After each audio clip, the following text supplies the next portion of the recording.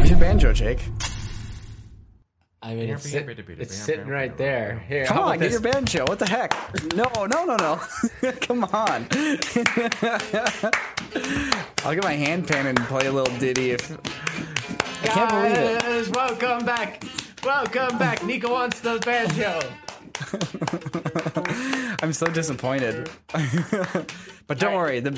All right, there we go. It's not even in tune. No banjo's ever in tune. Sounds great. All right, Jake, come on. Play me a chord, Jake. Come on, play me a chord.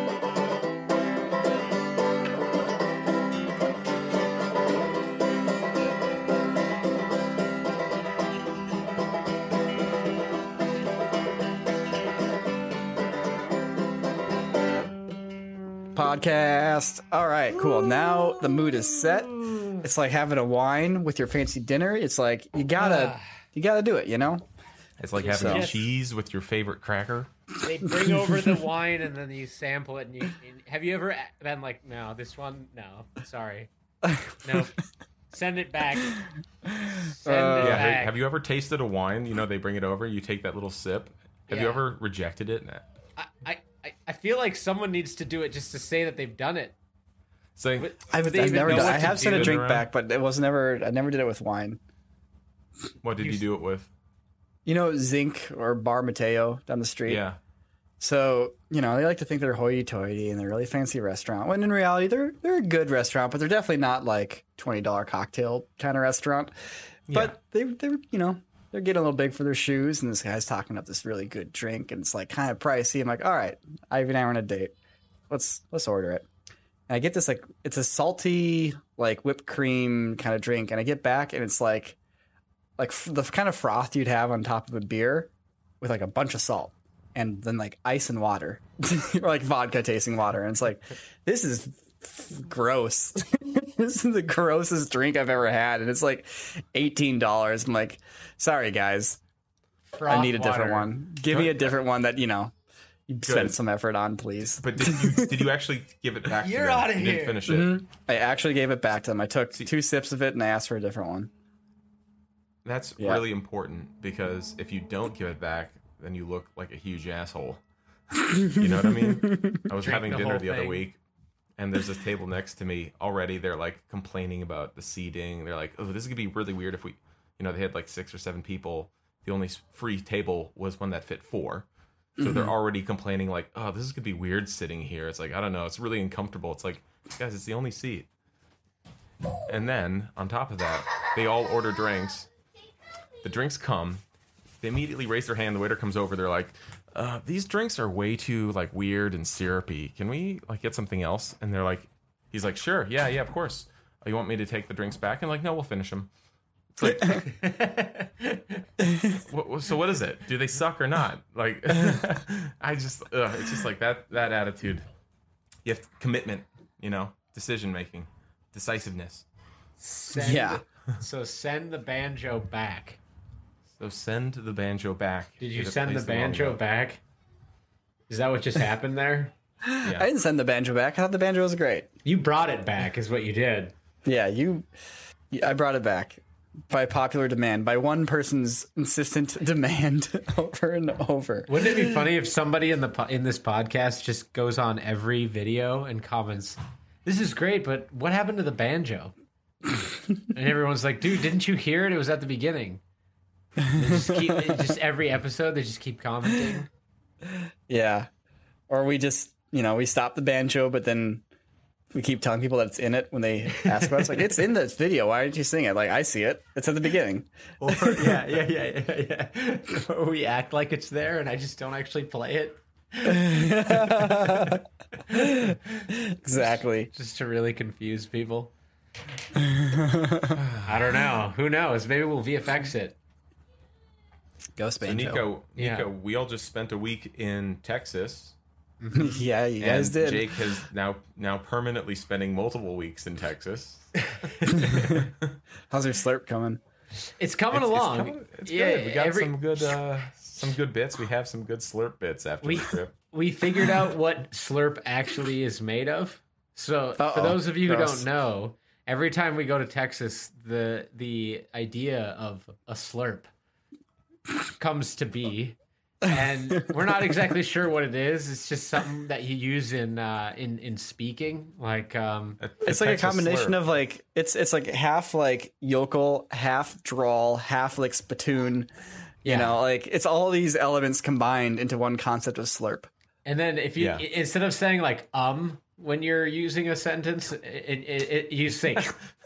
Can you give me an example? Yeah. So I was going down to the creek there, but and I was seeing some little kinds of fishes. But I didn't have my fishing rod. So now look, listen. If you are from Texas, then you know what we're talking about. You can skip this bit. But we also evolved the HEB references. So there's a grocery store out here called HEB, which is the initials of the guy that started it. But we always a good time. Yeah, we always call it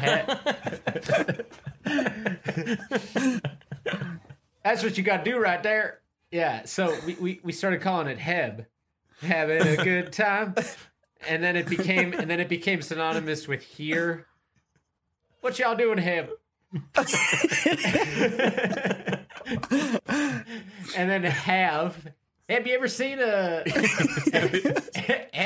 Texas slurp? And then, have you ever seen an ash skin belt? and then it evolved into Hebe, which is like the way that really fancy people say it. They're like,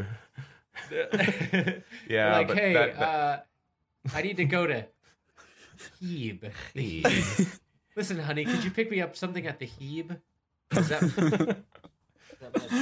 Oh boy. Yeah, it's pretty brutal out there. Yeah. Texas will change you. It will. It'll turn you. Before you know it, you'll be slurping and heaving all the way back. Mm-hmm. Yeah, slurping and heaving. Dry heaves. So while we were out there, you were in LA making a bunch of videos. I was. What did you guys make? Did you feel a sense of complete and utter loss in our absence, Nico? Yeah, I did.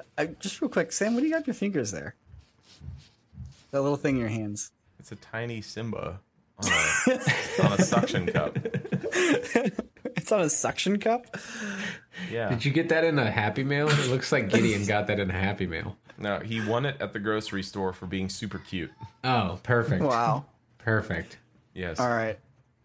Cool. So, that's back at the studio. We did some really cool things. Like, Ren made our heads into ice cubes. So, like, somebody sent us this little like mini vacuum former, like a desktop vacuum former. Yeah. Yeah. And like the thing that's cool about it is it uses a shop vac as the vacuum part. So it's basically just a fancy toaster at that point.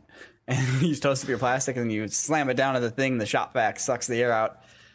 So it actually works. And the idea is that, you can 3D print. You can take pictures of a head, somebody's head, Heb? and you can take pictures of a Heb, and then you can 3D print that grocery store.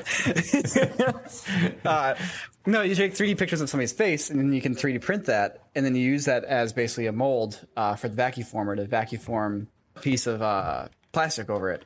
And then you can fill it with water, and you can make an ice cube, or you can make it Jell-O. But basically, long story short, is you get to make molds of your face to fill with water or ice or whatever. So we did that last week. That was fun. It was like it's a good, like not too productive but still entertaining video concept.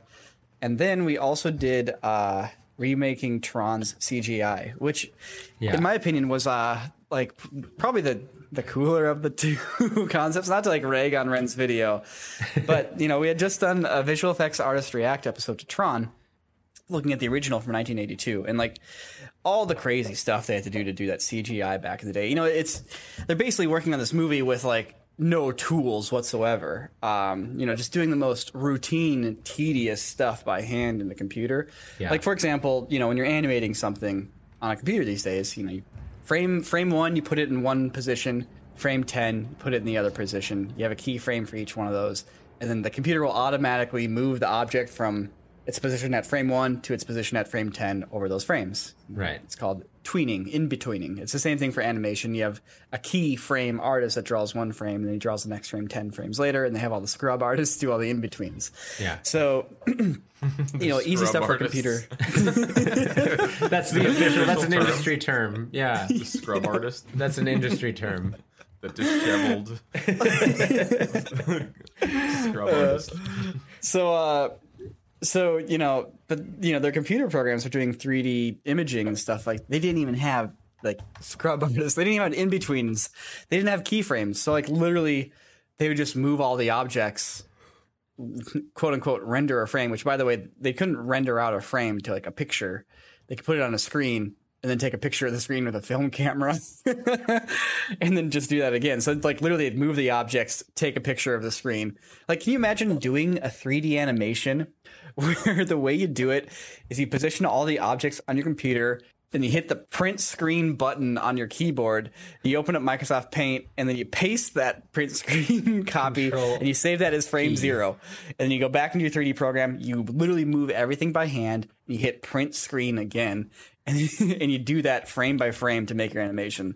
Like, that's literally what they did for Tron, the original 1982 one. Not every company had the same exact system, but at least some of the companies doing like the light cycle stuff, for example, they had to do it that way. That's why that's why they're just on these maps. Yeah, exactly. Just these grids. To do art in addition, can you imagine doing 3-dimensional perspective like shifts? Yeah. It's so much work. And like, so we had this idea where it's like, you know what? The rendering is really straightforward. Like the rendering engine that they're using, it's a very straightforward, basic rendering system. It's been in 3D programs forever. It's like, we're like, you know what? Now we have all these modern tools and we know the techniques they used. We could probably split the difference, kind of take some of their techniques, combine them with our modern tools, and we could probably remake the famous light cycle scene from the original 1982 Tron in one day, which is pretty crazy to think about. Like, here's a feature film with groundbreaking visual effects, and here we are just casually remaking it in one day. And we set out to do that, and we did. We didn't quite hit it in one day. It was like a 36-hour thing. Because it turns out that like trying to stick to their style was more time consuming than just doing the scene. It's like restoring an old painting. Mm-hmm. It's like when you're having to like sit there and making sure you're using the same materials and the lines are the same thickness and all that kind of stuff. Like that ends up taking a time. But like if we're just to like whip up a light cycle scene, like with our own methods, with our own art direction, and not have to match it exactly, like we could have done it very quickly. But even so, we still did it in like 36 hours. I think it's just like a testament to like how much the tools have been refined, how fast the computers are, how much more like, you can focus on your artistry now as an artist a lot more than you could back in the day. Yeah. I mean, imagine if everything had that increase in efficiency per man in 40 years. It'd be crazy. Imagine if like educational tools had that increase in imagine how easy it would be to educate somebody. It'd be like, this thing we used to have a university for? Look, listen, just here's one guy, okay, 3 months, and you're done. You're gonna learn everything.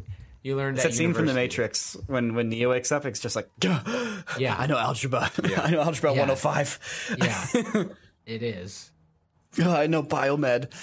Or whatever it is, organic chemistry. They taught me organic chemistry. Why? Yeah, that's pretty sweet, though. I think it definitely proves a really cool point, and I'm kind of curious to see how that stuff turned out because I'm pretty sure you guys took some creative liberties to make it look We didn't take any creative liberties. Oh, actually. Really? Well, after we did after we matched it perfectly pixel for pixel, which we came pretty close actually. Then we're like, you know what, Peter, just turn on all the nice things. It's like keep the scene exactly the same. It's the same animation, the same models. Just check all the boxes that give you all the good stuff. Take the graphics and turn them to maximum. And he did, and it's pretty cool. It's pretty cool seeing the difference between the two. Nico, what's even cooler? What? The fact that today's episode is brought to you by Storyblocks. Oh, that is cool. Okay, hey, ready? this podcast is sponsored. Yeah. And 5, 4, 3, 2, 1. And once again, it's the time in the podcast where I tell you about today's sponsor, Storyblocks. That's right. They are the one-stop shop for all of your stock asset needs, whether that's B-roll, motion graphics, After Effects templates, sound effects. Storyblocks has you covered, whether it's a commercial project, a video for YouTube, or just a video for yourself. Everything on there is in beautiful 4K. They have such an extensive library of content on there, you will never find or need to use the same thing twice. It's constantly being updated. Storyblocks is going to have what you need if you're looking to add another layer of quality and professionalism to everything that you're doing. So head on over to storyblocks.com. Hey, they're calling me about Storyblocks. Do you hear that? Hey, yeah, storyblocks.com/corridorcast is going to be the place where you're going to get everything you need. So go on there, get an unlimited all-access plan. Once again, that's storyblocks.com/corridorcast. All right, see you out there. Oh, okay, the telemarketer hung up on me. But seriously, guys, storyblocks.com/corridorcast, that's where you're going to go to find this awesome tool that we use around here. Let's get back to the podcast. And that's it. That's how you know. That was Jake, so you're really good at those Jake. sponsored segments, man. Thanks, Thank man. you. I haven't even done this one yet. I'm going to do it after we finish this episode. So, wow. Wow. Do you remember, It's like a remember time back in the machine. day? Remember back in the day how like people got really angry when we'd had sponsor segments? Yeah. And like, so we were like, you know what? We're going to do a couple things. One, we'll put a timer on the videos. Two, we're just going to go crazy with them. And that's all the only things we did. And that fixed it. You know, you can do an advertisement. Just make it fun. Yeah. Just make it fun to watch. Yeah, it took a while. It was a lot of, especially when we first started on YouTube, everyone was in such a habit of everything being free for everything. You know, it was like you get these stories day in and day out, and there's no integrations. There's hardly any ads on the videos. It was pretty remarkable because you had companies like Machinima and every other one that was taking these bets like, hey, we'll pay you $3.50 CPM guaranteed every view. Views are the only metric because there was no way else to bet on what YouTube was going to be worth. So they just took views and they were like, okay, great, you got views. Okay, we'll pay you $3.50 for every 1,000 views. Doesn't matter how you get them or who watches them. Because venture capital is unlimited, baby. Yeah, we got to start somewhere. It's not a Ponzi scheme. No, I'm not trying to just. Yeah. Sorry. Telling the story of Machinima here. Yeah. And sure enough, it did set the stage for like the creators to be able to come in and actually make a living at it. And eventually we had to evolve away from that because that model isn't sustainable. But, I'm glad it happened. Yeah. Because that was the only thing to get it off the ground. Yeah. I remember, when the first Minecraft video went viral, it was like the third, fourth video on our channel. And like that combined with, another video here and there afterwards doing all right. And then Machinima's guarantee of, I think it was like $1.50 for every 1,000 views. I think they were giving you guys like 2. No, I think it was It $1.50. was I think it was started at $1.50. It was at $3, y'all. I thought it was Was at 2. it? Yeah, I think I remember $2.50 was in there for a while. Yeah. Man, It went Either down way. to $2.50. Yeah. we paid our rent. And then they started doing the whole like, oh, it's only monetized views. And we're like, oh. Well, actually, that happened once they switched to Studio 71. It was such a good deal for creators at the time. It was. Not every creator got the good deals. Remember all the controversy about them signing people into like unlimited contracts where it's just like for everything you create from here on out is forever Machinimas. That was in like the 2011 to 2013 Yeah. phase. And then I quickly learned that having like people with large audiences, like having them complain about you is like not a good thing. It's like even if the person's a dumbass and they signed a contract and said, you know, everything you make is ours forever. You understand this? Sign here on the dotted line. And they sign there on the dotted line. They're like later like, oh, I didn't know it meant everything was yours forever. Oh, I don't. This is really unfair, you know. And they, you know, even if the person was in the wrong, like. Once you get an audience on your side, boy, it's just pitchforks all over the place. Machinima didn't have a chance. No, they really didn't. Plus, it was like some sort of they didn't have their like fundamentals. Scheme. Yeah, I don't know if it was verified Ponzi scheme, but it wasn't. Oh, what happened? Oh, your camera died. I can hear you. I can hear you, but I can't see you. I don't know what happened. But yeah, it wasn't like you said, it wasn't actually a Ponzi scheme as much as like any venture capitalist endeavor in the United States is a Ponzi scheme. But it's definitely a let's get a bunch of money for something that sounds really modern and then let's burn it and then try to build something that seems big so we can then raise more money. And then whoever raises it at whoever gives us the money at that second or third stage, they're the ones stuck holding the bag. We built something, we sold it, we made our riches, we're out. You know, that's what they're... Yeah, that was kind of what they were doing, wasn't it? It's 100% what they were doing. Sign as many YouTubers as you can to then turn around and point at it to some Silicon Valley investment firm and be like, look, we have 10,000 people under our channel. We can access 30 million eyeballs at will. It's a new advertisement system, et cetera, et cetera. Oh, those aren't all independent creators that exist on a platform meant for independent creators. Try to ignore that. Yeah. Try to ignore that part that they can just at will get their ad revenue from YouTube and not us. You know, we're definitely providing a service that they can't just get on their own. We're doing the right thing here. I don't think anyone else realizes that. Yeah. So needless to say, of course, they weren't making any money. They did raise that second round, I'm pretty sure. But I don't think they got a third one, and they are no longer with us. They deleted the channels, which is the weird thing. Like, just leave them up. Leave them up and let the videos be watched by people. They're no longer with us. Yeah. They died. They straight up died. When you die, your YouTube channel gets deleted, and all your videos go with it. Yeah. By the way, Jake, your camera's still out. I know. I'm trying to fix it. I don't know what happened. Yeah, it's whatever.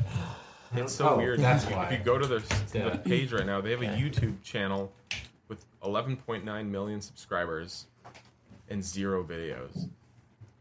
Yeah. 0 videos? Your camera's channel's still active. It's just that there's 0 videos. Wait, they really deleted all the videos? They did. They deleted all their videos. So if you want to go back and watch those Arby and the Chief stop motion videos or whatever, those are gone. Whoa. That's so weird.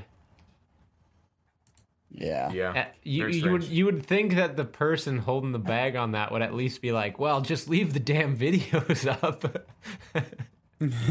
At least we're going to make something. Yeah, that's weird.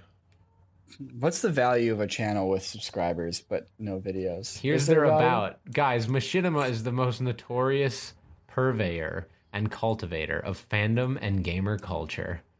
Notorious, they got that part right. I think they got that part right. Man, what a time. You know, that kind of brings me to what I was going to propose the topic of this podcast be, which is how the hell did we end up here being professional YouTubers? It's not like we went to school for it. It's not like we had any idea what to do. And here we are running a company, and we apparently kind of have our shit figured out a little bit. Just enough, you know, to be just around for a decade. Just enough to know that we don't have it figured out. Yeah. Yeah. Yeah. No, Is it all trial and error, Jake? Is it entirely trial and error? Did you just constantly make mistakes until you got it right? How did you get here? Well, it's not entirely trial and error. I mean, there's definitely strategy that goes into repeating processes that work. Mm-hmm. Like you do that in anything, right? You get an A on a homework assignment. You're like, oh, I'm going to study the same way for the next one. So you do that with filmmaking, I think. You do it with writing. But it's trial and error. Yes. Trial and error. backed by offset by writing down things that work and repeating them, offset by working hard, just showing up every day and like putting in the effort. A lot of people suffered from, well, it's weird. In your 20s, when you're in a certain industry, you'll see people sort of succeed and or fail at things. I mean, I suppose this happens at any stage in life, but I think it's even more poignant when you're in your 20s because you are coming off of this like knowledge base from, you're no longer a child.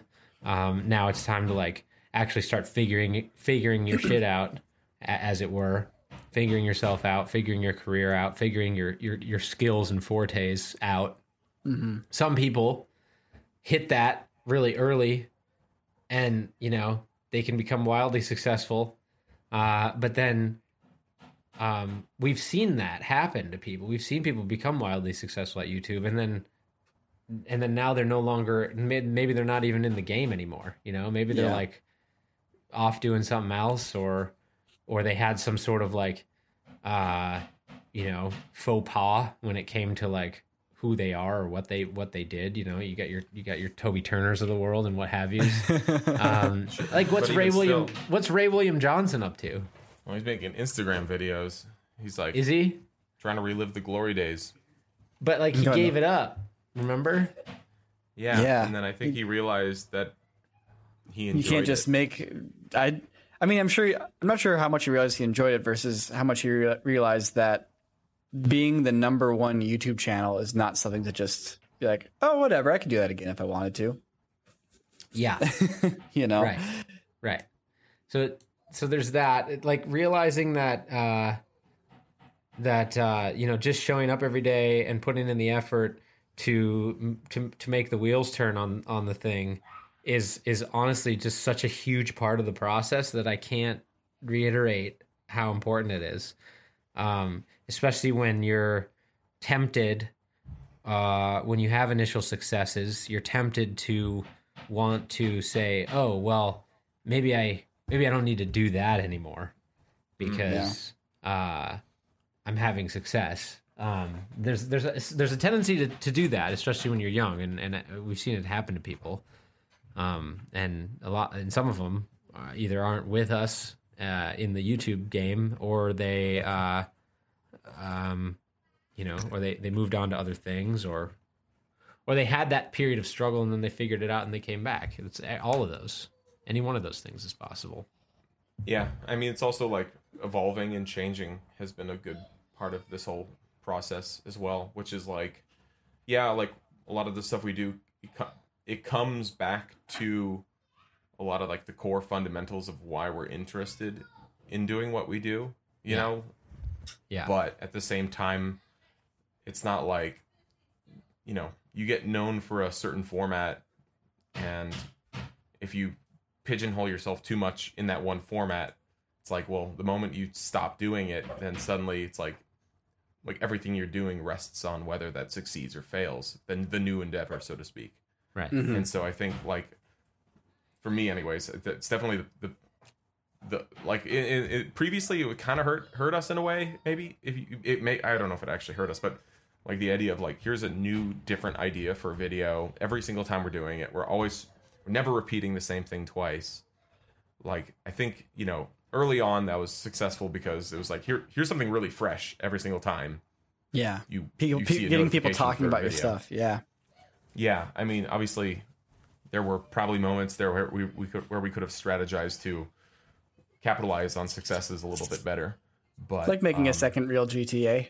There's entire channels dedicated to just doing the real GTA style video that we pretty much invented. And then these other channels go on to like rake in 20 million, 30 million views per video. And it's like, geez, that's as much views as we get across like all of our videos in the entire year. Yeah. But, I mean, are they still doing that? Are they still getting 30 mil? No, but there are channels that still do it, and no, they walked into a gutter and there was a sound, and then they never came out. Yeah, they're like little mini gold rushes for YouTube. Yeah. But yeah, there's always been those. We've seen them come and go. You know, we've seen the reply girls. We've seen the pranksters. We've seen the true Let's Players. We've seen the kids channels. Those mini gold rushes, man. Those little money bubbles. Yeah, I mean, they've sprung up time and again. The vlog era. Family vloggers now. The family vlog. I mean, family vlogging is still a thing, but but it's like it's all been like the huge spikes of like where the algorithm and like money combine, where somebody's like, oh, if I just do this thumbnail, these people watch it, and if these people watch it, this gets flipped in the algorithm and it gets 20 million views. I'll do that over and over and over and over, and I'll make $10 million a year. For a year. Well, for 3 years until YouTube gets off their butts. Yeah. And then you're good. You can retire, which is how it happened, for some people. Part of, it's weird. Like did you guys ever feel envious or jealousy or just like, man, we should have just done that. We should have said, fuck it. And just like, just raked it in. It's the thing is like, it's not envious because it's like, hey, I should have done that. I've never felt like, hey, we should have done that, and I'm envious or I'm jealous rather because we didn't. Mm-hmm. I always felt a little bit of resentment, I guess you could call it, or anger though, because it was like I knew how hard we worked to maintain like a recurring but also like fresh audience slate of content, stuff that I feel like had a little bit of artistic value, had a little bit of something new for the audience, had a little bit of something to say, did things a little bit differently. And it wasn't just purely existent to take advantage of the algorithm, to make as much money as possible, to not care at all about who watches it or how they watch it, but just to simply like a computer meeting a computer. It's just like, here's what you want, here's what I got, let's meet and have a money baby. And then, when you get sick of me and I get sick of you, then we'll go on our separate ways. Like, I always felt, we were giving something back to the platform. It was a little bit, it's been a little bit disappointing to see like, okay, well, not that I'm complaining, but just to think like, oh, well, that person went out and made this and they made that much money and then they walked away and they didn't do anything for the platform other than help it sell ads, which then eventually advertisers decided they didn't want to sell on those videos. Whereas we were like, hey, let's YouTube, like, let's do the thing and like, let's make the platform better. And okay, this is what your ecosystem is. Like, okay, we'll participate in that and we'll make stuff that's like, that hits on those things. And like, okay, we'll give something fresh to the audience, but also try to keep it consistent with what we know advertisers are going to enjoy and what's going to be good long term. Mm-hmm. And then to be like, oh yeah, that's right, we still got to do brand integrations. Okay, got it. So it's not like I'm complaining, but it's just there's something that could have been done better there. Yeah. I mean, it's obvious. I mean, anyone can be envious of others' success, but at the same time, like, I think the real thing that speaks to that is that, we've had countless opportunities to like go in that direction and haven't. Yeah. And I think the reason for that is just that, you don't want to turn something you enjoy into your own job, because something you hate. If you close off all the, like, if you put constraints on yourself too hard like that, then suddenly, you become your own self-hating boss for like committing to doing something too much, Like, see, I don't. And some of the people that have done that, though, I don't know if they do feel that way. Maybe they're not. I don't know. Maybe they don't think about it the way that we do. Well, I mean, obviously, you have like, you can take like some examples like the Paul brothers, or so to speak, where it's like they're not. They're just doing vlogs, so it's like they're not necessarily putting themselves in constraints there. But, you look at the other like genre video channels of all sorts, and I would imagine that like if they're not just living life and vlogging and being party animals and stuff, then like they probably do feel that stress of like, all right, well, I got to produce the same thing that tries to, you know, like I'm not making something because I enjoy making it, you know, like I'm sure everyone comes to that point. I feel I feel like Mr. Beast is like the perfect example of that. Do you think he really doesn't like it? Or, he must like it.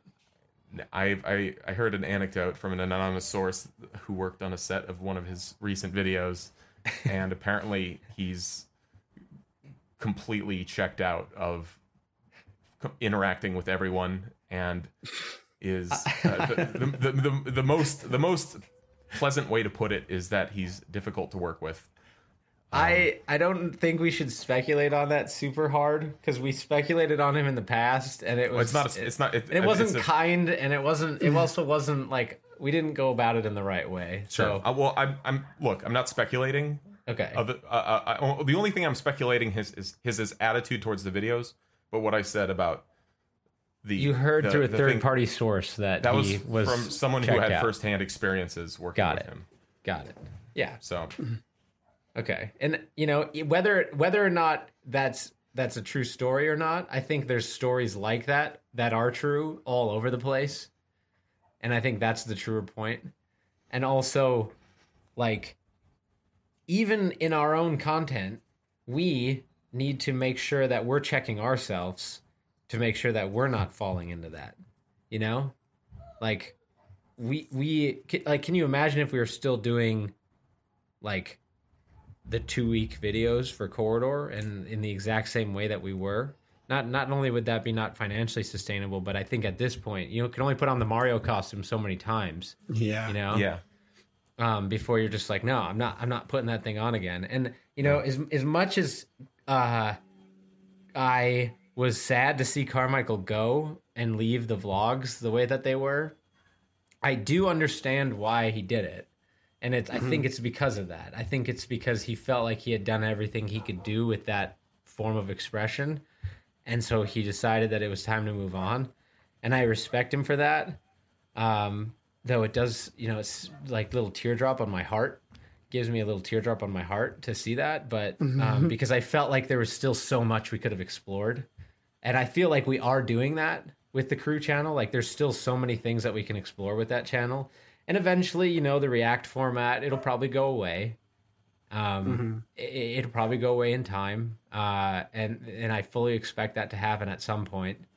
Because, you know, at a certain point, it'll become just people will either, you know, like the audience will lose interest or we'll lose interest in doing it. And there's nothing wrong with that. Hopefully it's a while from now, because it's been great for everybody and the audience loves it, and it brings in a whole new slate of people to the channel every week that haven't seen our videos, which is awesome.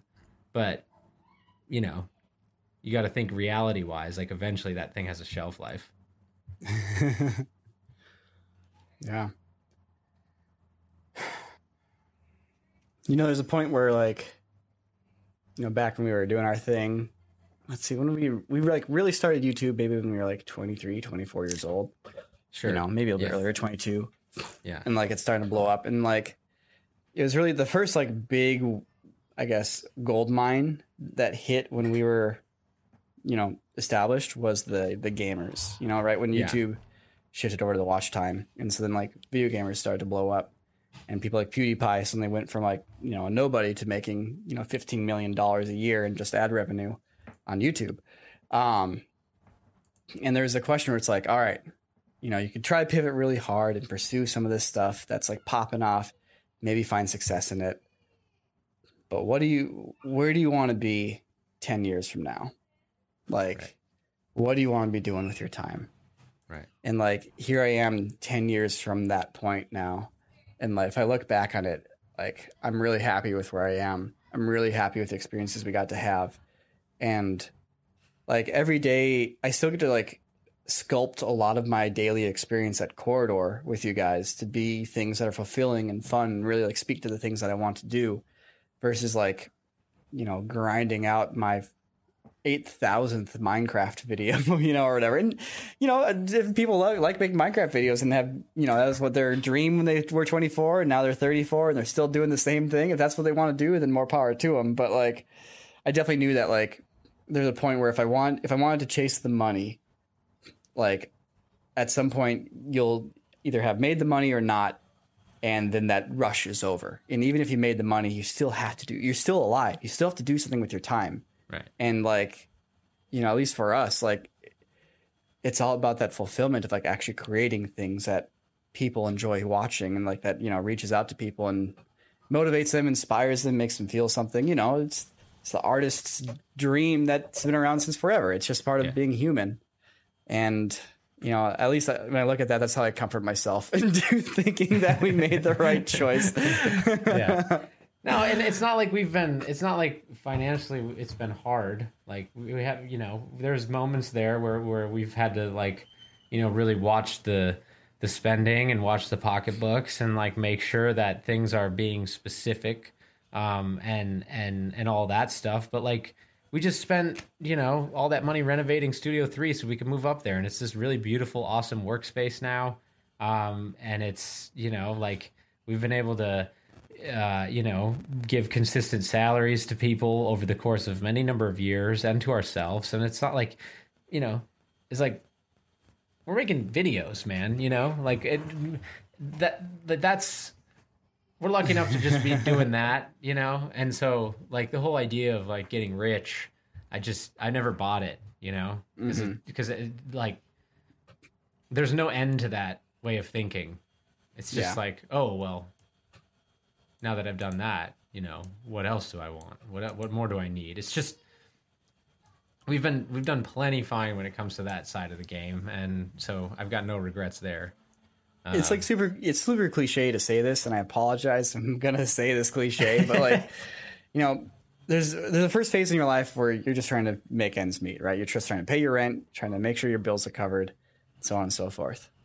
Yeah. At some point, ideally, you move on from that phase of your life a little bit. You'll still have to worry about your bills. You'll still have to worry about making your ends meet. But, once you've done it for 10 years in a row, it's like you stop stressing so much about the next month. If you paid your rent for, 300 months in a row, you'll probably be good for the 3. Yeah. And you learn a few things along the way. You don't make any decisions in haste, Yep.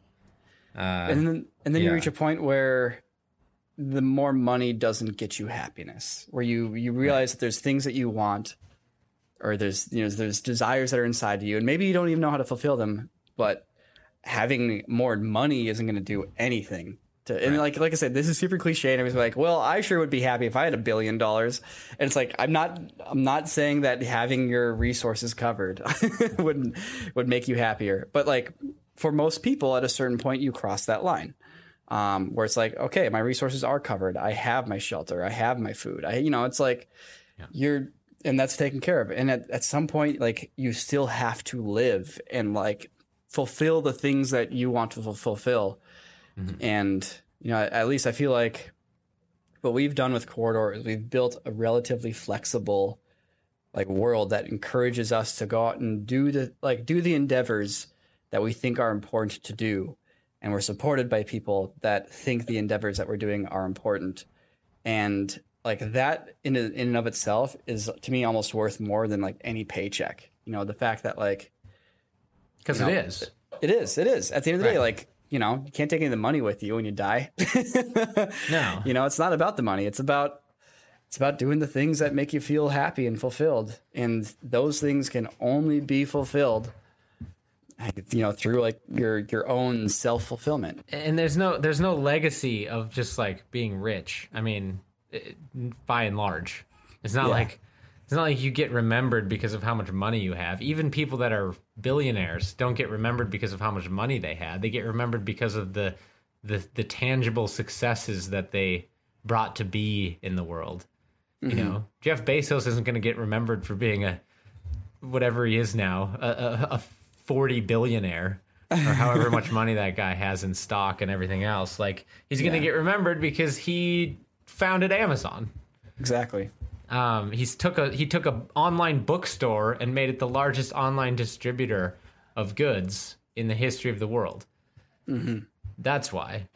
And so, like, even when you're talking about like money and stuff, it's really, that's the thing that you should be focused on is success. And success is subjective, yes, to the individual. But once the individual has defined the success, it becomes objective to that person. Mm-hmm. So you can you can define success and say, like, okay, you know, we want to have this many subscribers on the website, or we want to make this show with the website, or we want to, you know, have this person as a guest on the React show.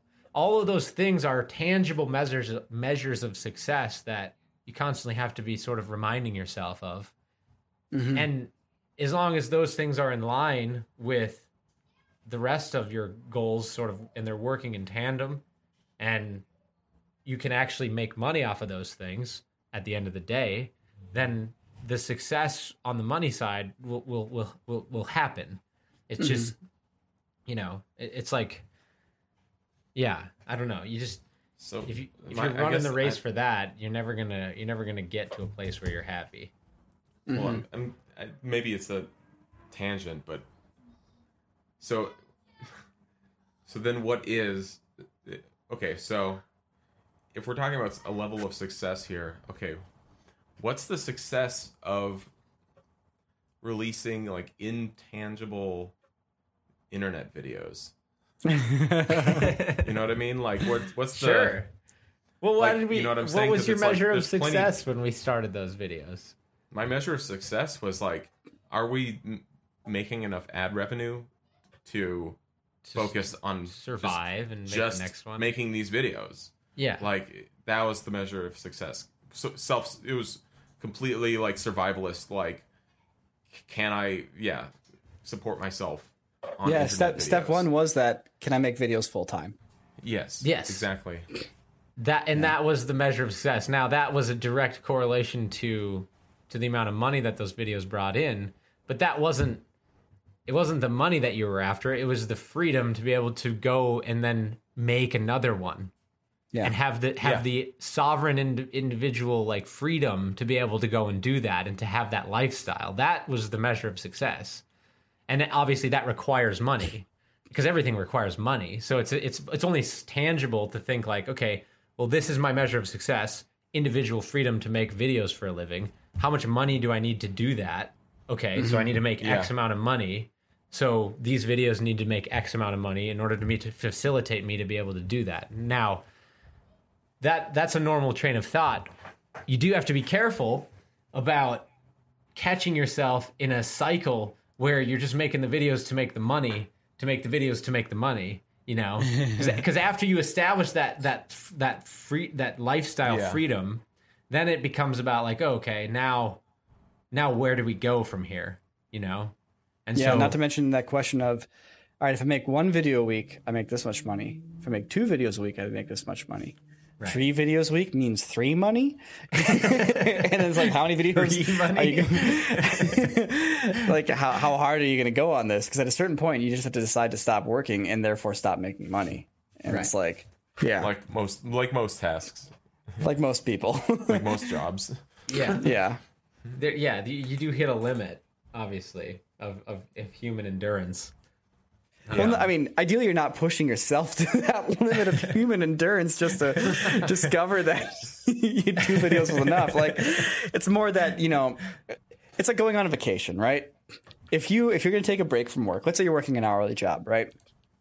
And you're going to go on a 2-day vacation. So you're taking 2 days off, maybe a Monday and a Friday. I'm going to really round out this imaginary That's what Dean's world doing. Here. Let's talk. Yeah. Okay, Dean's our example.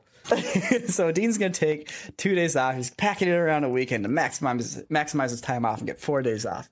Yeah. Now, if you're working an hourly job, at some point it's going to pop into your mind, I'm going to sacrifice X number of dollars on Friday. I'm going to sacrifice X number of dollars on Monday. In other words, it's going to cost me, I'm going to throw out a number, $300 on Friday when I'm gone. It's going to cost me $300 on Monday. So my vacation is going to cost me $600 on top of all the other things I'm going to spend my money on for my vacation. Not Dean's vacation, because he gets paid vacation. Right. Now, here's the thing. When you are your own boss, Well, guess what? No one's paying you anymore. So if you take a vacation, it's coming directly out of your pocket. Right. But the thing is, the moment you start thinking about your vacation as costing you money, just because you're not working, you're setting yourself down a bad rabbit hole. The moment you go, if I take a day off, it's costing me $300. Like, you can't think that way. Like, your life will fall apart. Yeah. Like, if you're not working, it's not costing you money, right? Obviously, I get this opportunity cost, et cetera. But if you're not working, it's not costing you money. You're just not making money. They are different, and they're subtly different, but they are different. And like wrapping your head around that, whether like that's actually true or just psychologically true, because I think that's more psychologically true than it is actually true. I mean, there are two distinct different states of existence. You know, one thing costs you money, the other thing is not actively making you money. Like, if I go and I buy an item, that costs me money. If I don't buy an item, it's not like I've just made $10 because I didn't buy a $10 item. You know, it's like they are subtly different. What about like a production though? Because a production's like it costs X amount per minute, but then you turn around and you like make a video, and then that video is going to make money because it does X, Y, or Z. Well, see, you're going down the rabbit hole I'm talking about here. Like, so when you are your own boss and you decide to take a day off, you think to yourself, oh shit, this day off just cost me X number of dollars. And once again, in reality, you just didn't make that money. It's not like you spent it. You know, it's not like there's a price tag on the day. Yeah. Granted, you're not making that money. It's just it's the same thought as like if you would have been born a day sooner and you would have had one extra day of work, well, guess what? You would have just made some extra. Like, that's the mentality that you fall into. Like, and you don't want to be in that mentality because if you're going on vacation and you're now thinking about taking a day off is costing you money, you're ruining your vacation. No, and you can't think like that. Yeah. Yeah, like when you're not making money, it's not going down. It's flat. You know, it's like that's kind of how you want to approach it. When you want to take your next step and continue your climb up the mountain, like, good. But standing still is not going backwards. Standing still is different. You know what the best vacations are for me? No, tell me. When it's like when Nico and Sam get up and they do their goddamn work. No. When we're coming off one of those epic like weeks, you know, where like we got, you know, everything's like tuned in creatively, everybody's firing on all cylinders. Like, we release a bunch of videos throughout the week, like they're performing well, like, and I go, okay, that was great, that was awesome, you know. And whether it's like meeting up or, you know, whether it's like just having a beer and just like chilling. That those couple of hours when it's like done, when I'm done for the week and I'm gonna just chill before I go to bed, honestly, it's like the best vacation. And I know I'm not going anywhere and I know I'm not doing anything, but it's just the way that my mind works. I don't need that much time, you know. Like I don't. I like to get into it and like mess around with things and like tinker with things and like, I don't know. It's just part of my being. Yeah, man. But you're one of those lucky people whose life is not something they feel like they need to get away from. No. Yeah, man. Definitely. Like that moment after like everything's been done and you just get to step back and like, I did it and it's good and it's working and everybody's doing their thing. Like, it's really fulfilling. I mean, hey, you're sitting on the keystone of your Maslow's pyramid or hierarchy of needs right there. Yeah. Self-actualization, achieving one's full potential. Yeah. No, totally. That's the very top of the pyramid. Yeah. And that's to me, that's the best. And it's more fun seeing other people succeed, you know? And like obviously being a part of that success and helping facilitate it and like, you know, having your own successes along the way in a number of different facets. But like, I don't know, it's just fun like watching somebody else, you know, watching Clint like slam on a video and then see it come out, see it do well, you know, or watching him take that hit and maybe it didn't do well, you know, and then he's got to come back to the drawing board, but the next time, you know, that's super fun to see too. I love that. Yeah. I mean, that's the most rewarding thing you can have, I think, in this business. You know, it's art, man. I still say we're all artists, you know, it's like, if you make a cool work of art and people are like, that's a freaking rad statue you made. And you're like, cool. It was a lot of work and it feels good to be done. I'm glad you like it. And like that one moment right there, that's all you want as an artist. That's all you need. Yeah. Dude, I remember when we were making Lifeline, I think it was the producer or the showrunner of Lifeline was like, look, in reality, the best you can hope for is that people just watch it quietly for 2 hours. He's like, when you make a movie, that's the best you can hope for is that people go to the theater, they sit there, they watch it quietly and passively, and then they leave. If you've done that, that's success as an artist. You know, no rounds of applause, no cheering, just silent attention for 2 hours, and that's it. Oh, that's rough. Awesome. Is that a rough prospect, or is that daunting? It's a little disheartening. I'll be real. You'd hope that people at least like tell their friend about it. You know, yeah. Hey, I saw this really cool weekend, or I saw this really cool film over the weekend. I think that's just a way. That's just a way to kind of mitigate the failures a little bit. I mean, honestly, no one truly wants that. I mean, maybe if it's your first thing, sure, but. Well, wait. How many people are silently sitting through 2 hours of this? I mean, I'm sure 99% of the people listening to this. Bad. Is it like 2 or is it like 2 billion? Well, in today's class, if 2 people are in the theater, it's a success. Oh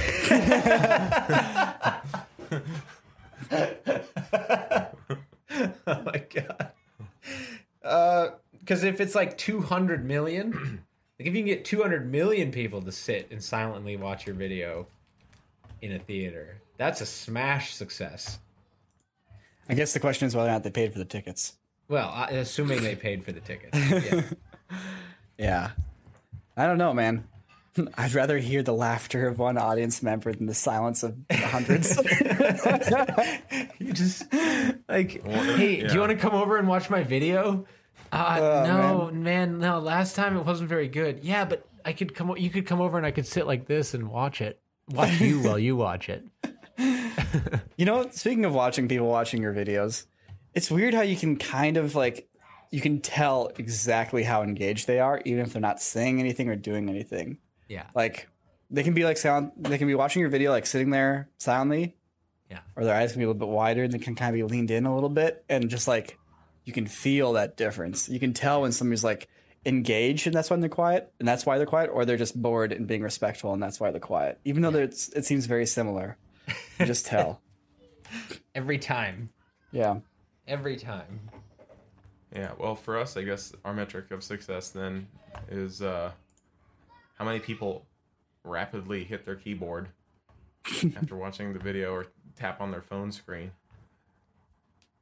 So what is... That's our version of applause. So originally, let's just go back to that real quick. Originally, we wanted to be able to do this full time. That was our measure of success.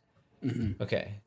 After we were able to do it full time, what was the measure of success after that? Like, you know, think akin 2014 Corridor channel. Dude, that pack of bacon, remember? What was your measure of success then? Yeah, there was the pack of bacon. No, like 2014 Corridor. Our measure of success was like, well, we gotta... 2014 Corridor. Man, what a time. I'll be honest, like, I thought it was going to be like an emotional reaction because of some narrative thing, like, wow, this is moving, or this was scary, or that was super funny. You know, it's like going after like the true raw like impacts that pieces can have. Yeah. And personally, I didn't realize what it was until like the Boston Dynamics videos came out. And like seeing that impact, so to speak, like that emotional reaction, like for me, it took 10 years of making videos to get to that point for me. Because after seeing that reaction, I was like, ooh, it wasn't just people going, oh, sweet graphics, bro. It was like anger and sadness and like hatred and excitement. And like, it was just like primitive, you know? Yeah. And I was but like, I'd argue there you can we only go. get that. You can only get that emotion with the style of filmmaking that has been developed, you know, partially by us and, of course, many, many other people in the online space. But like, it's really hard to get that same reaction with narrative, like with classic films and television, to get like the same kind of like anger and vitriol you know, celebration that you're getting with the Bosstown Yeah, Dynamics that's like thing. masterful stuff. You know, like there's like a handful of filmmakers who can capture that. A lot of people, I think, say, I think we were maybe we were part of this and we didn't know it, but a lot of people say like, oh, I want to make narrative, which may be the case, which can mean a number of different things in and of itself. But I think what you're really looking for is that response, like that response from somebody, that like a true response from somebody. They watch a piece and they're like, oh my God, I never thought about it that way. Or, oh my God, was that real? Or, oh my God, holy crap, we're all screwed.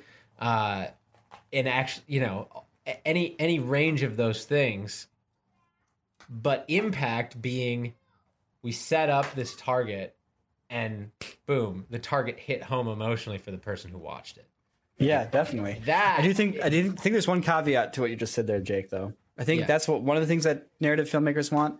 I think the other thing is the ability to focus on one project and make it the best you can with an extended period of time.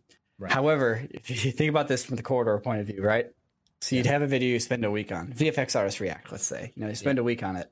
Because each one of those videos takes a week to make. It comes out, it gets 1 million views. All right? You go, all right, I want to take a year to work on a film. That year, those 52 VFX Artist React videos that you skip, whatever you make with that year needs to hit as hard as 52 of those VFX Artist React videos. It's like it needs to get 75 million views on the internet. Yeah, it's like it's got to be a dang good video. You have one shot. No adjustments. I mean, that's how it was with the second Bosstown video when Sam and Clinton was working on it. It's like that was like a 3-month video, and it's like this better hit, and it did. It hit. It hit 3 months worth of time. It worked, but like there's a lot of videos that don't. Yeah, it's like that's the risky part. Yeah. Well, guys, I hate to say it, I kind of have to wrap this up here. Okay. The old pod. All right, buddy. The kids are starting to do cartwheels and jump off the ceiling and hit each other with hammers or whatever. Again. All right. Well, what I was going to say was that the website helps us offset that. Oh, yeah. So we're not being facetious. We're being completely honest. Yeah, that risk of that crazy old Uncle Sam wanted to take on Local Zero is soon to become a thing. It's halfway. Yeah. It's halfway funded. We'll see how well that does. Yeah, I'm excited. I'm excited for that. Dude, Son of a Dungeon, I'm so excited for also. That's actually going to be pretty sweet too. Yeah. And I got to say functional filmmaking. Like the outlines are coming together. The scripts are being written as we speak. Yeah. Well, so me and Sam aren't writing our scripts right now, obviously, but functional filmmaking is in development and scripting phase right now. We're going to get that out, get that in the can first, and then we're going to move over to Son of a Dungeon. That Son of a Dungeon will film after that because we want to do things in the order that they were greenlit. But just so you guys know, that's where those are at. Yeah. Oh yeah, it's good stuff. Hell yeah, brother. Hell yeah, brother. Hell yeah, brother. That's what I brought back from Texas. The whole hell yeah, brother. It's a hell yeah, brother. Have you ever got a good hell yeah, brother? Hell yeah. No, brother. hit me. Hell yeah, brother. Hell yeah, brother. Hell yeah, brother. All right, guys. Oh boy. All right. Thanks for listening, everybody. Thanks for tuning in. I love reading the comments. Week. By the way, if you made it to the end, I love reading the comments in the podcast because they're slam nice, it down. in-depth. Slam down that applause in keyboard typing form. Or just, engage Or in the crying discussion. eyes, crying eye emoji. Yeah. Either one. Hell yeah, brother. All right. I'll see you guys later. All right, later. Later, guys. Have a good night. Later.